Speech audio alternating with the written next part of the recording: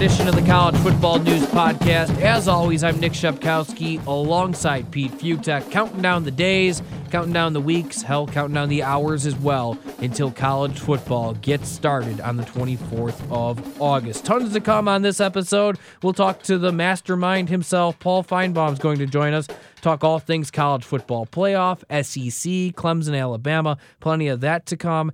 Eric Edholm from Yahoo is going to talk college football talent levels with us coming up here as well, discuss some of the tiers of teams and programs and where many teams sit going into this year. And we're going to go over our Power 5, a quick look at the major conferences, the major programs across the country as well. We'll do that all in this hour to come. But we start with the annual collision course that we feel and appear headed for yet again. Round 5 forthcoming. Bama, Clemson. Do we want that? Is it good for college football? Oh my God, Pete, so many ways to go with this. It's the obvious big story going forward, and they're obviously the two big dogs. They are the stars of college football, and all eyes are going to be on them. Can they falter? Can one of them screw up? And the genius of these two programs over the last several years has been their consistent greatness. We're almost taking it for granted now that, of course it's going to be Clemson and Alabama. This is so hard to do, to get it to this level where every year you can't lose two games. Look at Ohio State. Look how amazing Ohio State's been. They get rocked by Purdue. They get rocked by Iowa 2 years ago, and that's it. They don't get into the college football playoff. You don't have that with these two teams in Clemson and Alabama, and just to get there every year is great. But are we tired of this as a nation? Do we need something different? It's been fun, but the last two games have been clunkers. Does America need something different than Clemson and Alabama? Yeah, and that's a question on a lot of people's minds. A lot of people have very strong thoughts on it. Personally, I want to see the best compete. I want to see the best take on the best, and you have it running last 4 years. These are the two best programs across the country. The Bama dynasty has been going on for a decade straight of them competing for national titles. As soon as Dabo and the boys down in Clemson, as soon as they won that, was it the Orange Bowl over Ohio State, it's like that program went from being pretty good and Clemsoning went away overnight, and all of a sudden they're national title contender each and every year. This also features what's probably going to be your next two first overall draft picks in the NFL. I'm all on board. Yes, I get it. People like variation. People like hearing different names and seeing different names.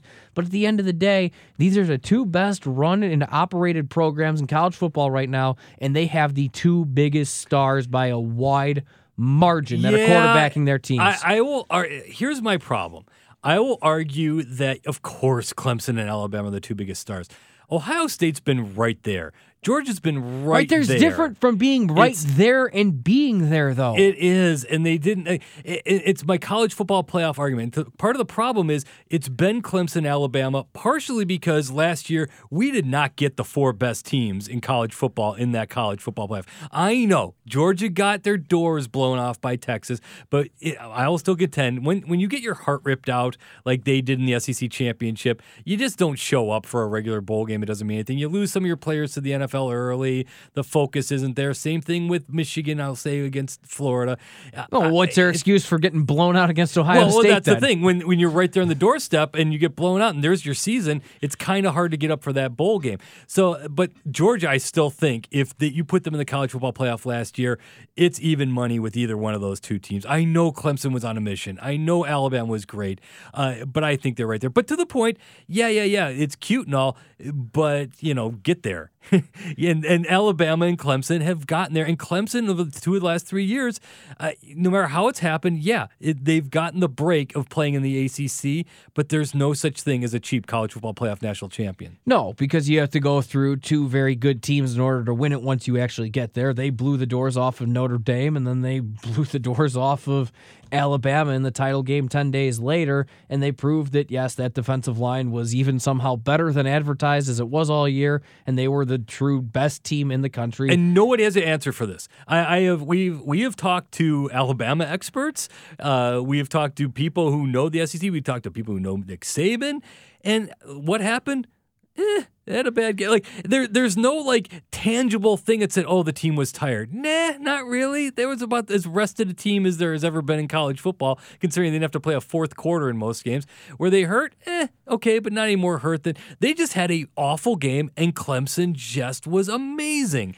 It's not even more both. It's also Clemson had one of the most dominating defensive lines college football's ever going to see. Well, Alabama's had that for. I know they've had that, but the draft stock that Clemson had last year, it's why Clemson. Yes, their skill guys are young and just playmakers all over the field. But when you take that off of the field for them this year, I'm not on like, oh my God, look out, Clemson, upset watch week in, week out. But I have trouble believing, even with Trevor Lawrence having the year under his belt now and some of the freshman studs that they had a season ago having a year under their belt, I have trouble believing they'll be quite in the same ballpark of where they were a season ago. Oh, we were spoiled, too, because now we're talking about, it's going to be Clemson, Alabama again, maybe. Is that really exciting? Yeah, because the last two times they've met just sucked. There was nothing happening before in that semifinal game where Clemson couldn't move the ball at all on that Alabama defense, because that was a jacked-up Alabama team. Last year was a jacked-up Clemson team, and obviously that game stunk. But before that, two of your all-time classic championship games. I was sitting 10 feet away from both these games. And not only were both the Deshaun Watson Clemson-Alabama games amazing, but you also had one of the all-time greatest games, even though it wasn't the best played game, but just in terms of just the atmosphere and the excitement and being in Atlanta for Georgia. That Georgia-Alabama game was just unbelievable. So we were spoiled by 3 incredible national championships. And so, yes, 2 years ago when it was the semifinal game, we thought, okay, great. This is Alabama-Clemson game because those last 2 games were so awesome, and we were kind of hoping for that this time around. And so I think as a nation, as a college football world, we just don't want to see another clunker as opposed to, if we can come up with another game like we had in those 2 national championships with Clemson and Alabama before this, great. So let's go into imagination world here. The old NCAA video game, I forget which year it was, but you could actually expand the conferences or you could realign the conferences. Say that you were playing that game and you were able to take Clemson and take it out of the ACC and instead put it in the SEC East. And in its place, it replaces Georgia. And Georgia then goes to the ACC. Or, we'll go with Georgia. I'm right there. I'm right there. What does it mean for both those programs over the course of the last 5 years if they played in their respective conferences? To take this, even to take it one step further from the hypothetical what if, let's push this going forward. Where if you say, okay, College Football Playoff Committee, you got to kind of look at, read the room. Look at the SEC this season. I know we're talking before the year and a million things could happen, but right now, if you were to say Clemson's not in the ACC and you replace them with LSU. LSU's by far the number 1 best team in the ACC going into the season. Same with Georgia. Same with maybe even Texas A&M to a certain extent. I like them more than everyone else. You love Texas A&M. I know. I'm sorry. I'm Mr. Aggie this year. Mr. Aggie, Mr. Wolverine. But never disappointed. And how about Michigan State? Michigan State would be the number 1 team in the ACC this year. They'd be the number 1 defense. If you took Clemson out there. Who's beating them? I mean, who are they scoring on, though? Who doesn't matter? There's no other team in the ACC. Win every game 9-7. Hey, win's a win. But the point being that we're dogging the ACC and watch they rise up. If Florida State and Miami are good again right away, then all of a sudden this changes. Yeah, but I don't think you have to worry about that with Florida State this year. Miami is one of the most interesting teams in the country to me, but I'm sure plenty of that more is to come on it. But it's just that it's Clemson and it's such a wide margin. It's like when I was growing up. It was always the Big Ten is however Ohio State. Big 2, Little 8, yeah. Yeah, it's however Ohio State and Michigan go, that's how the Big Ten goes. And the ACC theoretically is the same way. Clemson in Florida State or Clemson in Miami in Florida State. The problem is the last couple of years, Miami had 1 good year in that run. And other than that, Florida State's fallen off of a cliff. Here's my bigger fear in this whole thing. Is it okay, but fine, we're careening towards Clemson and Alabama again. I don't want the Kevin Durant thing. The one thing that can derail Clemson, Alabama's a little bit too injury-proof more than other teams because Mac Jones has time, and plus that team, they've won a national title with Jake freaking Coker. They can figure this one out.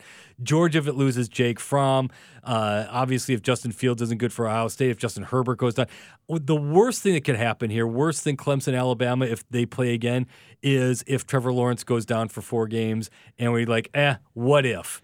What if this team, and that's where it's going to be, if this happens, if one of the top teams with its top quarterbacks goes down but comes back, does the College Football Playoff Committee have the ability to pivot on the fly and say, yeah, you know what, you lost those 3 games in the middle, or you lost 2 games in the middle of the season there, but you're back and rocking again because your superstar quarterback is back. I just don't want to see one of these 2 teams not make it because one of their superstar quarterbacks gets hurt. Yeah, that would college football fans all over would be shafted if that were the case. It'd almost be like, was it Michael Vick's sophomore or junior year? I forget which one it was, but he got hurt at the end of the year, didn't play against Miami, and it kept Virginia Tech from being, they went to the Sugar Bowl in the BCS title game his freshman year, but it kept them from being a threat. Well, think about last year at this exact time, Trevor Lawrence, Jalen Hurts, Justin Fields.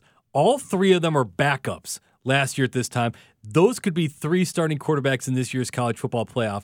That's where you lose the depth in the new transfer world, and hopefully that doesn't become an issue when it comes to Clemson and Alabama. That's Pete Fiutak. I'm Nick Shepkowski. We pause for a timeout. Afterwards, Paul Feinbaum. Yes, that Paul Feinbaum. Yeah. Going to join us, talk some college football playoff, the future of it, how Alabama sits going into next year or this year, and so much more. All things college football with Paul Feinbaum. It's Nick Shepkowski and Pete Fiutak on the College Football News Podcast. A pleasure for us now to go out to the guest line and welcome in our guest. You hear him each and every weekday, 3 to 7 p.m. Eastern Time on the Paul Feinbaum Show on ESPN networks all across the country. None other than the legend himself, Paul Feinbaum, kind enough to join us this evening on the College Football News Podcast. Paul, thank you for your time. Well, thank you. No, it's a pleasure, and it's been a long winter. Probably not as much for me as for you, but I feel like we're finally getting there, guys. It absolutely has been. Why I love being on your show is because, 1, you're just the best at making me say opinions to make people mad, and then 2, every time I come off your show, I just say, wow, that was great. And all of a sudden I get on Twitter and I get about 500 people yelling at me because I said something crazy. And the last time I was on with you, and the discussion of our show today is mainly the whole Clemson-Alabama world. And the last time I was on your show, I made what I thought was just a really basic, easy suggestion that, yes, no one's denying Clemson's greatness. No one's saying anything. There's no such thing as a cheap college football playoff championship.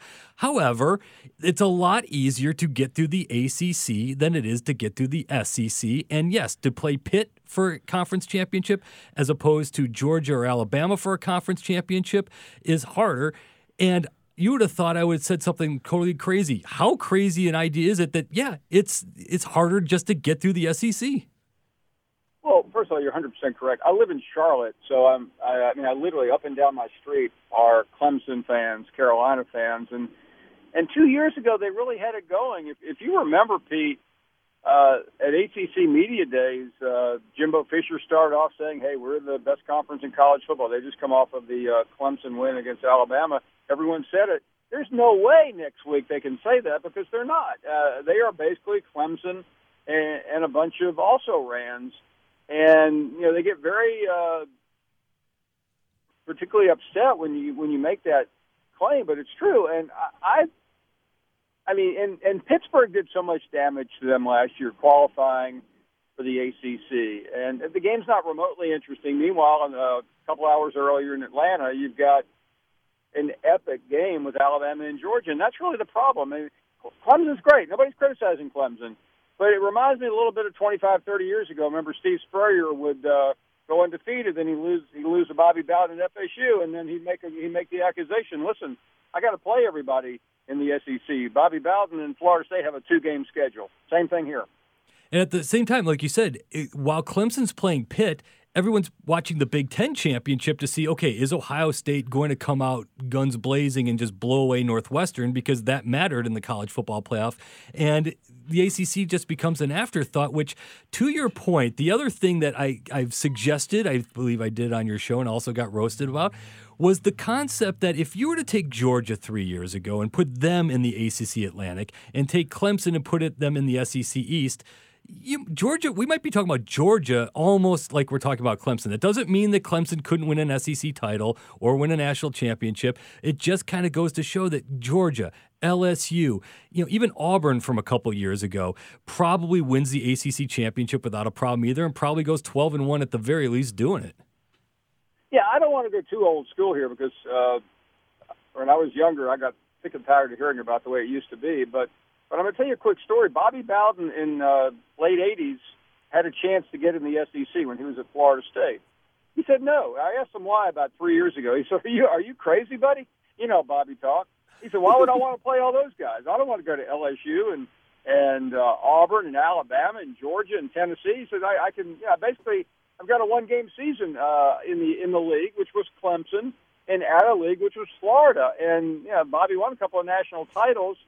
Steve Spurrier won one and probably was a better coach. And it just gets to you. And, Nick Saban has been able to navigate the SEC better than anyone in history, at least in the modern era. But still, I mean, Saban lost the game in 2008 with an undefeated team. He hasn't gotten Saban. And the one part about Saban is he's won the national championship twice while not even winning his own division. But that's another story. But for the most part, though, Georgia has really paid a price. And so have other schools like LSU. I mean, how many more national championships will LSU have had under Les Miles had he been able to skip Alabama every year? Looking at it, Paul, what do you take from last year's 44-16 national championship? Does it in any way, shape, or form matter 1% going into the end of August here?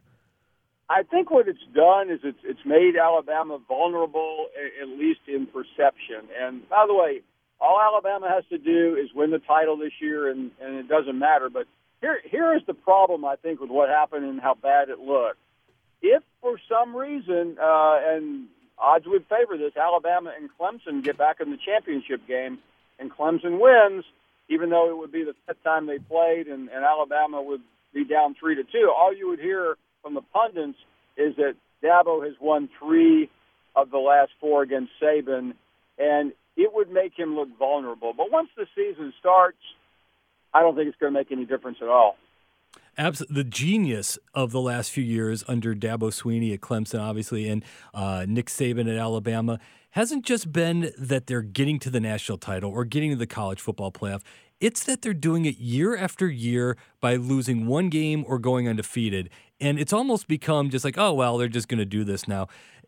From a historical perspective, to have 2 teams that have everybody gunning for them and year after year are able to play at this high a level, as crazy as this might sound, is what they're doing underrated compared to, again, on a historical standpoint, what teams have been able to do in the past. Yeah, I mean, I think it is. And there have been, great matchups in the past. Oklahoma and Nebraska playing every year for a shot at the championship. Alabama, Auburn have, if you go back since 2009, that game has mattered a tremendous amount. Alabama's played for, 7? And they've won 5 national championships and have been involved in 7. Auburn's been there twice as well. But I think we look at it negatively because they're regional schools. I mean, listen, I live in the South, and it bores me. I cannot imagine what it's like in New York or Chicago or L.A. These are not exciting schools. And what makes it even worse is the third part of this equation. Georgia is on the way between Tuscaloosa and Clemson. I mean, you can stop there for lunch. And I think it affects college football ratings. And I think for the Bill Hancocks of the world, the man who runs college football, the college football playoff, it makes them look small when they try to defend the 14 playoff. The 18 playoff would probably not change anything, but at least it would have brought Ohio State into the mix last year and probably a couple of years. It would have brought more schools to the party. I realized the score of the Alabama-Oklahoma game was two touchdowns maybe, or 2.5 touchdowns last year. But at one time, it was about a 30-point game. And you mix that with what happened between Clemson and Notre Dame. That was an awful Saturday of college football when it should have been the best day of the year. And the other problem is these fan bases are tapped out. I mean, look at the Alabama fans. If you're going to the SEC championships and you're going to the first college football playoff semifinal, then the national championship, and you're doing it every year, I know, boo-hoo, but it's hard to maintain that energy. It's like, oh, I don't know how I'm going to afford to go to all the way out to Santa Clara. This year it's a little bit easier, obviously, with New Orleans. But to your point, with the College Football Playoff Committee, it's their job to pick the supposed 4 best teams. It's my biggest problem with the whole system is we're still basing this on judging. And yeah, last year you looked at, you kind of had to put Notre Dame in. You kind of had to put in Oklahoma, if not Ohio State, but one of those two, and obviously Clemson and Alabama. So you couldn't avoid it. But considering that the ACC path is so much easier and the SEC path is so hard, is the College Football Playoff Committee screwing this up by not giving, for example, I still say last year, Georgia deserved to get in on a 4 best team theory based on what they did in the SEC championship, and the playoff committee just seems to be like, we're going to stick with this current format and take as many teams as possible, instead of saying, you know what, the SEC might just have the two or three of the best teams in the country.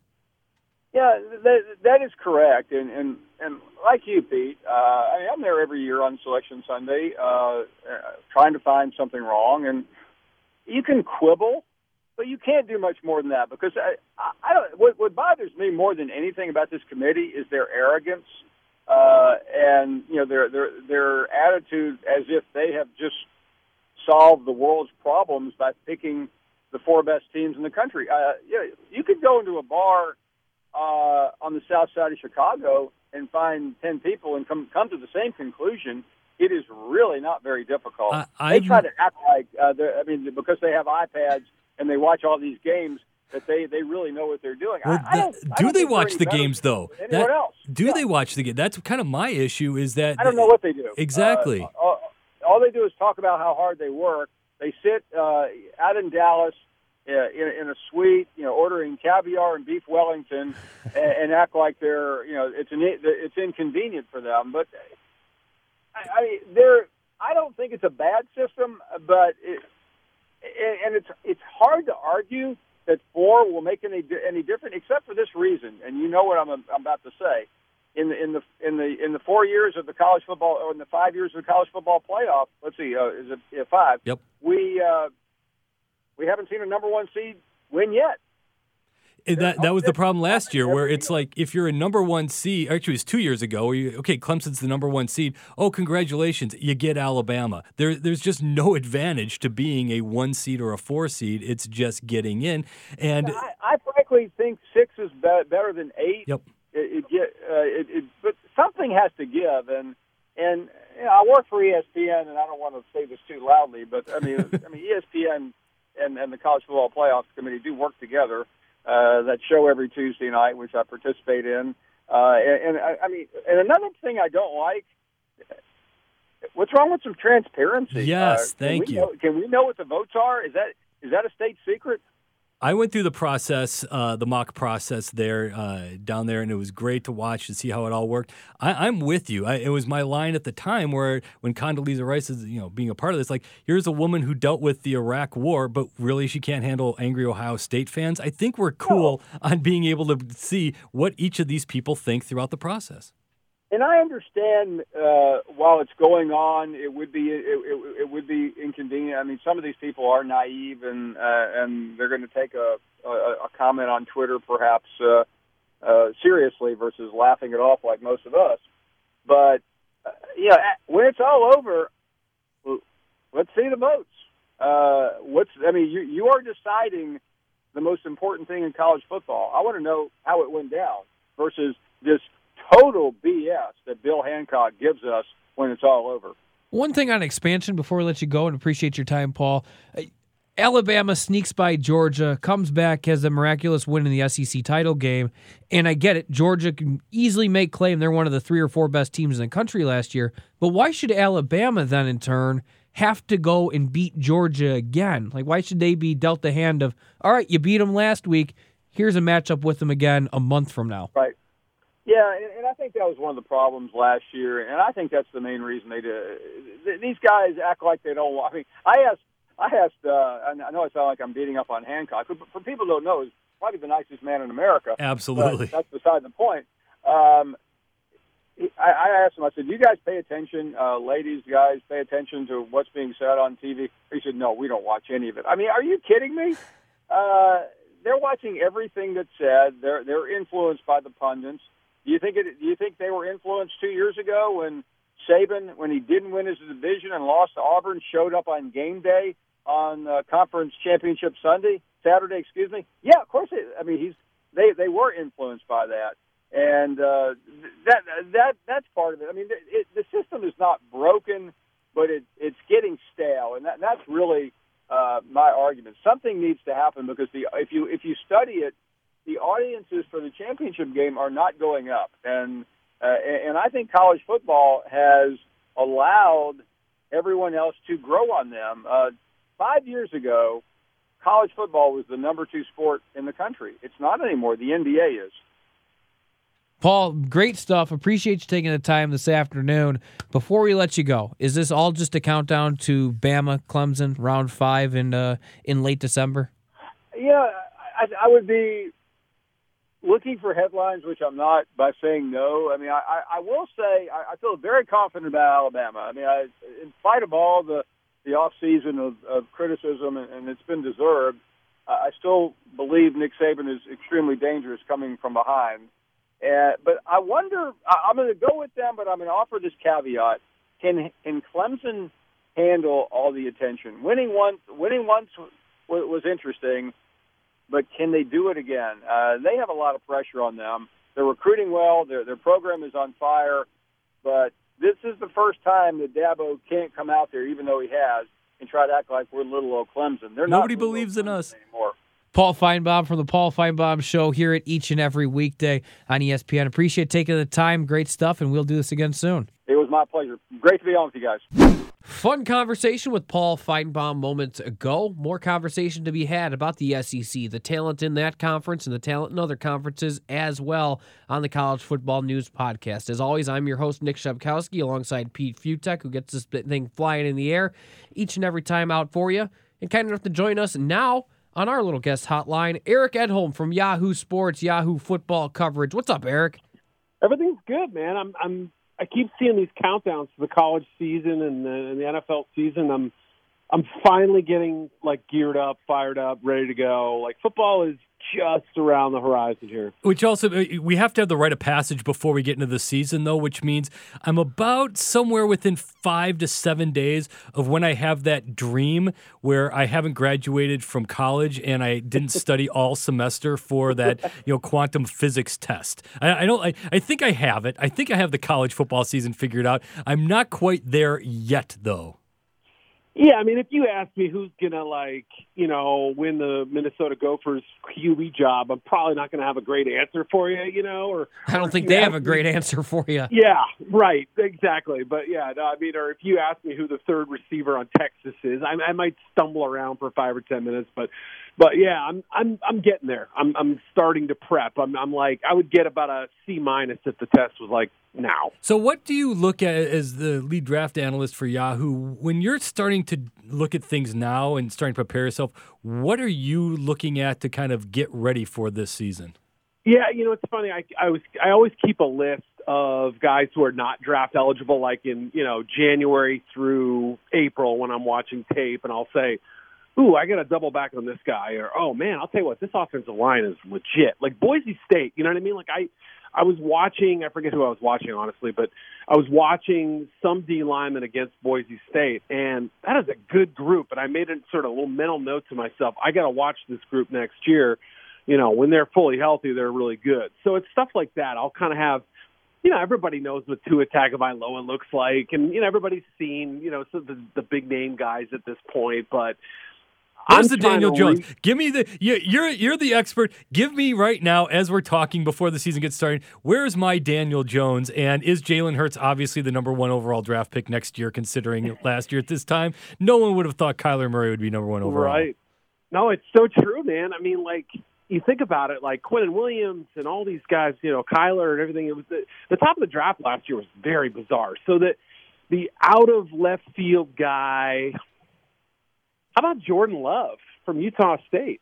I mean, look, I realize there could be a lot more accomplished quarterbacks, or like the flashy SEC guys like Fromm and Tua and Justin Herbert. We've been talking about him for a couple of years now, but I don't think Love is going 6th overall. But the more I watch him, why the more I'm not? impressed. Well, that's the crazy part about it. Now with the transfers, with all the quarterbacks going everywhere, where now if you're telling me right now, if we're talking 6 months from now and Kelly Bryant becomes the 5th overall pick in the draft, okay, I'm not 100,000% shocked by that.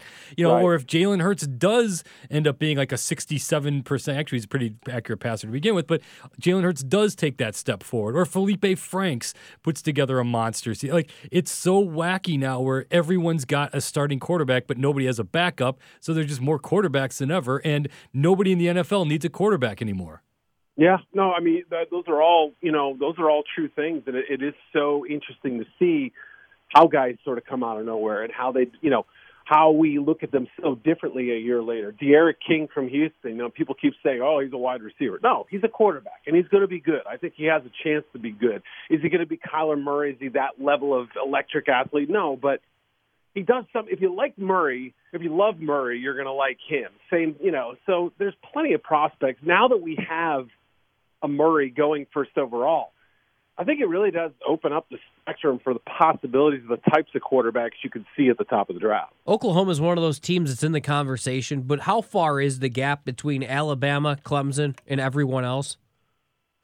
I don't know, Pete. You could probably give a better answer than this, but I think it's still pretty big until further notice. Until there's that game-changing quarterback or the defense that comes out of nowhere, one big playmaker to go along with all those things on another team. It's really hard to say that those two teams don't look kind of the best right away. Georgia, at least in terms of NFL talent, Georgia is the LSU defense. LSU defense, but to your point, like Georgia would be to me off the top of my head, and not just figuring out who's going to win this season, but in terms of the NFL draft, if you look like who has the dudes. I've heard so many different opinions on Jake Fromm potentially being that guy where, he might be Drew Brees' accuracy in terms of moxie. Does he have that deep arm? We don't know yet, but that seems like that's the one team that talent-wise, Ohio State maybe, we don't know what Justin Fields is yet, but talent-wise, NFL guy for guy, Georgia seems like the one team that could hang with the other two big boys. Yeah, Georgia, no doubt. I mean, their run game, their offensive line, obviously, they continue to crank out talent on defense, and these sort of long-limbed, freakish athletes, things like that. Defensive backs are always usually pretty good. So I agree with you. LSU does not play a hard schedule. Auburn at home is probably going to be, I think, their toughest game. Utah State actually goes there too, but if Joe Burrow plays like he did down the stretch and those receivers kind of step up their game a little bit, I mean, that defense could be nasty. It really could. So by virtue of their schedule, I think you have to include them. And then, as you pointed out earlier, Kelly Bryant's going to be a top 5 pick. I mean, you got to put Mizzou in that conversation. I'm sorry, that's the Tiger in me talking. I couldn't help it. It'll be great. Mizzou will finally win the big game and cap things off, and they won't have a well. to First, go they've got to stop. First, they've got to stop getting the tutors to take the tests for people like Eric Edholm, and just Eric Edholm's taking the test. Eric Edholm's taking the test for everyone. That, by the way, you want to talk about there's in the world of NCAA violations, this is about as soft as they come. Not to go on a tangent here, but I let the Mizzou guy go. But that is talk about like really, this is what you guys are not. It's not even really their fault. It's certainly not Barry Odom's fault. It's just it just seems like as bad luck as it gets in terms of how these things roll. Oh, and full compliance too. They basically said, "Yep, we made a mistake. Here's every bit of information. Not trying to hide anything. You play ball with the NCAA, they're going to wreck you." I mean, they got punished for like playing. You're right, for doing the right thing. No good deed will go unpunished or whatever. So, and now they're a dangerous team full of lots of talent in the dangerous SEC. So when you're looking at this as you go into the season, it's kind of like, almost like Wheel of Fortune where they give you the first 5 letters at the end there. Is it just a given? We're just going to give it that the SEC is going to have more talent than everyone else. And then when you're looking at draft stuff, try to find the Boise State guys and just later just assume, okay, as I watch SEC teams, okay, everyone's pretty good. They're going to take up all the draft, and let me find those other guys at this point. Yeah, I mean, it's hard not to start there. And especially with teams like Vanderbilt has some good skill position players this year. Like, we're just starting from the bottom, right? I mean, Kentucky has turned into a legitimate program now. I don't think Arkansas is going to be that terrible team it was 2 years ago or whatever. So I see improvement from the bottom, too. Like, the worst team may not be ranked any lower than, like, the 60s or something like that. So every week, in and out, you see just how gifted these teams are. It is a difference. There's no question about it. I was talking to an area scout, who said, he's like, you always dread your visits to Alabama, Georgia, schools like that. Lately Mississippi State, Ole Miss have produced a lot of picks. He said, because you get there, you watch practice, you watch tape, you got a 3-hour drive, and you have to write up like 13 dudes. And he's like, it just goes to show you, like, there's some schools that haven't produced 13 draft picks in a decade, and this is you look at Bama this year. I mean, they could do some real damage in the first 2 rounds of the draft. Georgia too, Florida has a couple of guys that I really like, and LSU we know every year. A&M's getting better, so it's hard not to say that top, middle, and bottom they're so layered compared to every other conference out there. One of the conferences around here, obviously the Big Ten. Michigan is a team of the offseason. They're offseason champs. Ask Pete. He's already got them in the college football playoff. They're going to the college football playoff. He's put them in there because Jim Harbaugh has this great track record of winning big games against top 10 teams. He's just magically going to change. But you take the coaching out of it, take Urban Meyer's departure from Ohio State out of it, and put in just talent alone. How does Michigan stack up to the 2 toughest teams on its schedule, both Notre Dame and Ohio State at the end of the year? Yeah, I think pretty well. I mean, obviously you look and you have to say Shea Patterson's got to improve. I mean, he's got to show us more than he did. And he still had some moments last year, but you want to see more. They've got 2 or 3, first-team Big Ten all-offensive lineman type guys. The receiving talent, Tariq Black and Peoples-Jones, both good players.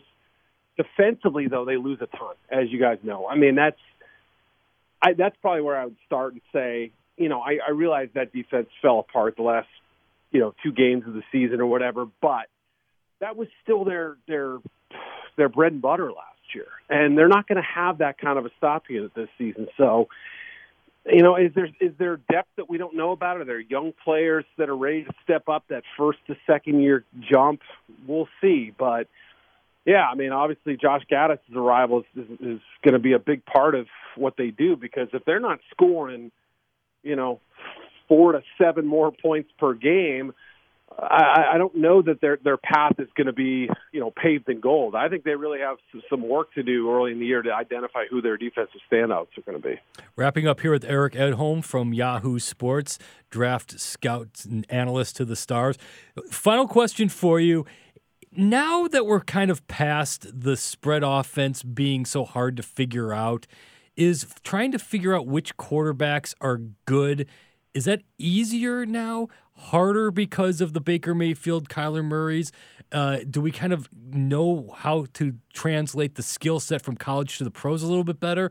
Or is it still just totally trying to figure it out and hope for the best? Yeah, it's a good question. I mean, it sometimes is tricky, right? It's almost like the exception now when you see a pro-style quarterback or a system that's a little bit different than the spread, your typical spread system or whatever. So, you almost have to kind of retrain your brain back to where you were 6, 7, 8 years ago, or even more than that maybe. But, yeah, I mean, some of it is the NFL people being so kind of dialed into what they're used to looking for, the types of throws they want to see. Give me that 17-yard out. Well, okay, if we can get the underneath stuff, if we can exploit matchups to gain first downs, why wouldn't we do it, So I understand that there's a meeting in the middle a little bit, but I think it is easier to identify the good quarterbacks. Of course, I've missed on my share, but I remember watching Dak Prescott, for instance, and I kept thinking, look, I mean, Tebow. Yeah, he's Tim Tebow. I look at that throwing motion, his style. I thought that there's no way with that the way that guy threw back then.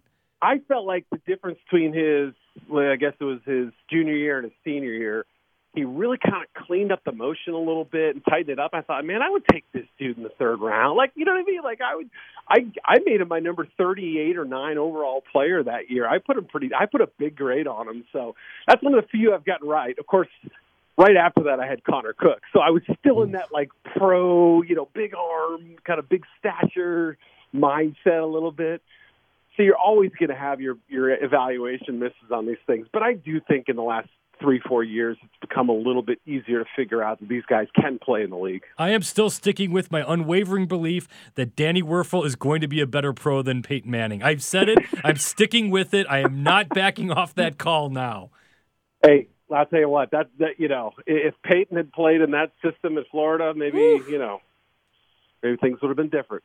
Yeah, maybe Florida would have actually, I don't know. Maybe if Peyton Manning wouldn't have had all those losses against Florida. I guess how it goes. Too soon. Lost to Florida, right? Yeah, maybe Tennessee wouldn't have taken so long to be the afterthought that they are now. He's Eric Edholm, the draft expert at Yahoo Sports. Kind enough to join us tonight. Appreciate you taking the time. Eric, we'll be checking out your work all off-season, all during the season, and then all postseason as well as you get ready for the draft. All right, guys. Thank you. That's Eric Edholm. Coming up next, we're going to go through the Power 5, looking at each and every big conference in college football, some of the big power conferences, the power plays, the big topics there. It's Nick Shepkowski and Pete Futek on the College Football News Podcast. Time now for the Power 5. Rapid fire 5 questions for the biggest programs and biggest conferences in college football on the College Football News Podcast with Nick Shepkowski and Pete Futek. We start in the ACC. Mack Brown, the story of the offseason there. What in the heck is North Carolina doing, and how is this any different than Les Miles being hired at Kansas? Well, Les Miles won something recently, and he's a better coach right now. Did he, though? Oh, it's not that far removed from this, but here's the thing. Mack Brown's was floundering at the end of his Texas run, and he's an uninspired choice. When you've got Scott Satterfield going to Louisville, Jeff Collins going to Georgia Tech, ththose are guys you can build a program around. Can you build North Carolina? What's your end game if you're North Carolina? To go to a bowl game? You're not going to win the ACC title with Mack Brown. Yeah, I don't understand that part. I don't understand the excitement of Mack Brown, besides he's a familiar name, and he happened to coach at North Carolina 20 or so years ago. I'm missing the boat on this one, and it's just kind of all right, seat filler for a couple of years, and maybe you go 7-5, and you go back to the whatever bad bowl the ACC's associated with. Congratulations, Caroline. Choice, yes. Yeah, it's the same thing to me. Les Miles, I have strong thoughts of exact same way of that hiring at Kansas. Mack Brown, the same thing to me on this one. Hard for me to get excited. We switch to the Big Ten. Lovie Smith and the Fighting Illini. Things have not gone their way 3 years in. What needs to be done for Lovie Smith to save his job? Well, they got to quit with this whole youth movement thing, even though they're starting a true freshman quarterback, most likely, in Isaiah Williams. They're there. If you look at their schedule, where's there then? Getting to a bowl game. I think that they could possibly get there. The offense kind of clicked for a little bit last year. What's been the most shocking is, for considering what a great defensive mind he is, there's just nothing happening on that defensive side, and that's where they've got to figure this out fast. They've got to get those young players to rock and roll right away. But if you look at their schedule, Akron, at UConn, Eastern Michigan. They could lose to Eastern Michigan. Hey, Eastern Michigan beat Purdue last year. That's got to be 3 wins right there. They get Rutgers at home. There you get 4 wins. Remember, they rocked Minnesota last year, so if you could find 2 more wins in there, you could probably get to 6 wins. I think the win total in Vegas is it 3 or 3.5. They're going to blow that away. I think your Illinois Fighting Illini can get to 6 wins. Oh, boy. I am looking at their schedule from last year, and from October 13th to the end of the year, it went like this. It's bad. Points allowed, 46 against Purdue, 49 against Wisconsin, 63 against Maryland, a 55-31 win over Minnesota, but allow 54 points in a loss at Nebraska, 63 against Iowa. Yeah, Northwestern team that was rusting everyone because they'd already clinched their first But that's part of the deal. Trip. Again, that's all you care about is that's all some people care about. Northwestern's not going to be benching everyone because they've clinched their spot to Indy, Illinois though. Get the 3.5 wins? Absolutely. Yeah, 3.5 wins. A bowl game's a different story. We switch gears. Big 12. Oklahoma's conference to lose. We can all probably agree on that. Is Texas back? Probably not quite back, but they're pretty damn close to being there. Who's good after the Red River Shootout? Who comes in at number 3 in the Big 12? Well, the funky part about this is I know you hate Les Miles. I think it's a great choice. It's a terrible that's a phenomenal, uninspired, get by Kansas, but that's not why you called. Take Kansas out of the mix, and all the other teams in the conference are good enough that on any given day they can rise up and rock. Texas Tech is going to have an offense again. Baylor under Matt Rule is going to have an offense. I like this Oklahoma State team a lot under Chris climbing. Kansas State's going to be a player. My team, though, that I think watch out for, TCU's going to fix the glitch. That they went to the Big 12 championship game 2 years ago. Last year, the defense was great, no offense. If they can get the quarterback situation settled right away, it looks like it should be okay. And they have a little bit more of offense. Gary Patterson usually follows up bad seasons with good ones. I think TCU is the number 3 team. I think that they could probably sneak their way into this. TCU, they're going to be inspired coming off of that win in the Cheez-It Bowl, the memorable Cheez-It Bowl against Cal They won, last though. year. You win. If you're going to play the Cheez-It Bowl, you win the Cheez-It Bowl. You win the Cheez-It Bowl in one of my favorite bowl games ever played. For the record, I'll throw Iowa State out there. Really like what Matt Campbell has done at that college, even though Iowa State's a team that's had trouble putting together winning seasons in back-to-back years for quite some time. Moving on to the Pac-12 we go. Oh my goodness, it's been forever. I don't know when the last time you can even say it. The Pac-12 wins a big out-of-conference game. They have a big chance coming up week 1, Oregon against Auburn in Jerry's World. Does the streak of Pac-12 national irrelevance finally come to an end? It had better. You did have the Arizona State win over Michigan State last year, but it didn't move the whole overall needle, especially when you have the loss that you had early on last season when Washington, who's the big dog, loses to a mediocre Auburn team to start the season. So if you're Oregon, absolutely, you got to win that game. Utah's got to beat BYU early on. Stanford's got to beat Northwestern. They got to go to UCF and win that game and rock. USC, don't lose to Fresno State. For the Pac-12 to matter and be relevant, they've got to make a big national splash in week 1, and it starts with Arizona has to destroy Hawaii on August 24th. Yeah, Pac-12 is just a conference for me. It's gotten to the point of, all right, until further notice, you're kind of on the pay no mind list. It'll be better. The coaches are now in their second year, the Chip Kellys of the world, Kevin Sumlins. It's going to be a better overall league, but they might eat each other up. It's going to be the problem. Yep, and you got Clay Helton just playing out the round there in Southern California. Finally, Urban's on the way. Okay, yeah, Urban's starting his podcast, though, where he's going to change the world with leadership and the right thing to do and all of that. I don't know if you saw that I did. Past couple of days, but Urban Meyer going to change the world one body at a time. Finally, the SEC. We look to the Southeastern Conference, and we can talk Bama, we can talk Georgia, the reemergence of Florida, LSU, all that greatness. No, let's take it a different way. Arkansas, do the Razorbacks, have any competition to call themselves the 14th best team in the SEC this year? Whenever you got Vanderbilt around, there's always that chance, even though the Commodores actually have some really nice skill players. Arkansas is going to be, I assume they're going to be fun bad because Chad Morris in this offense, they've got guys there who can at least play quarterback now.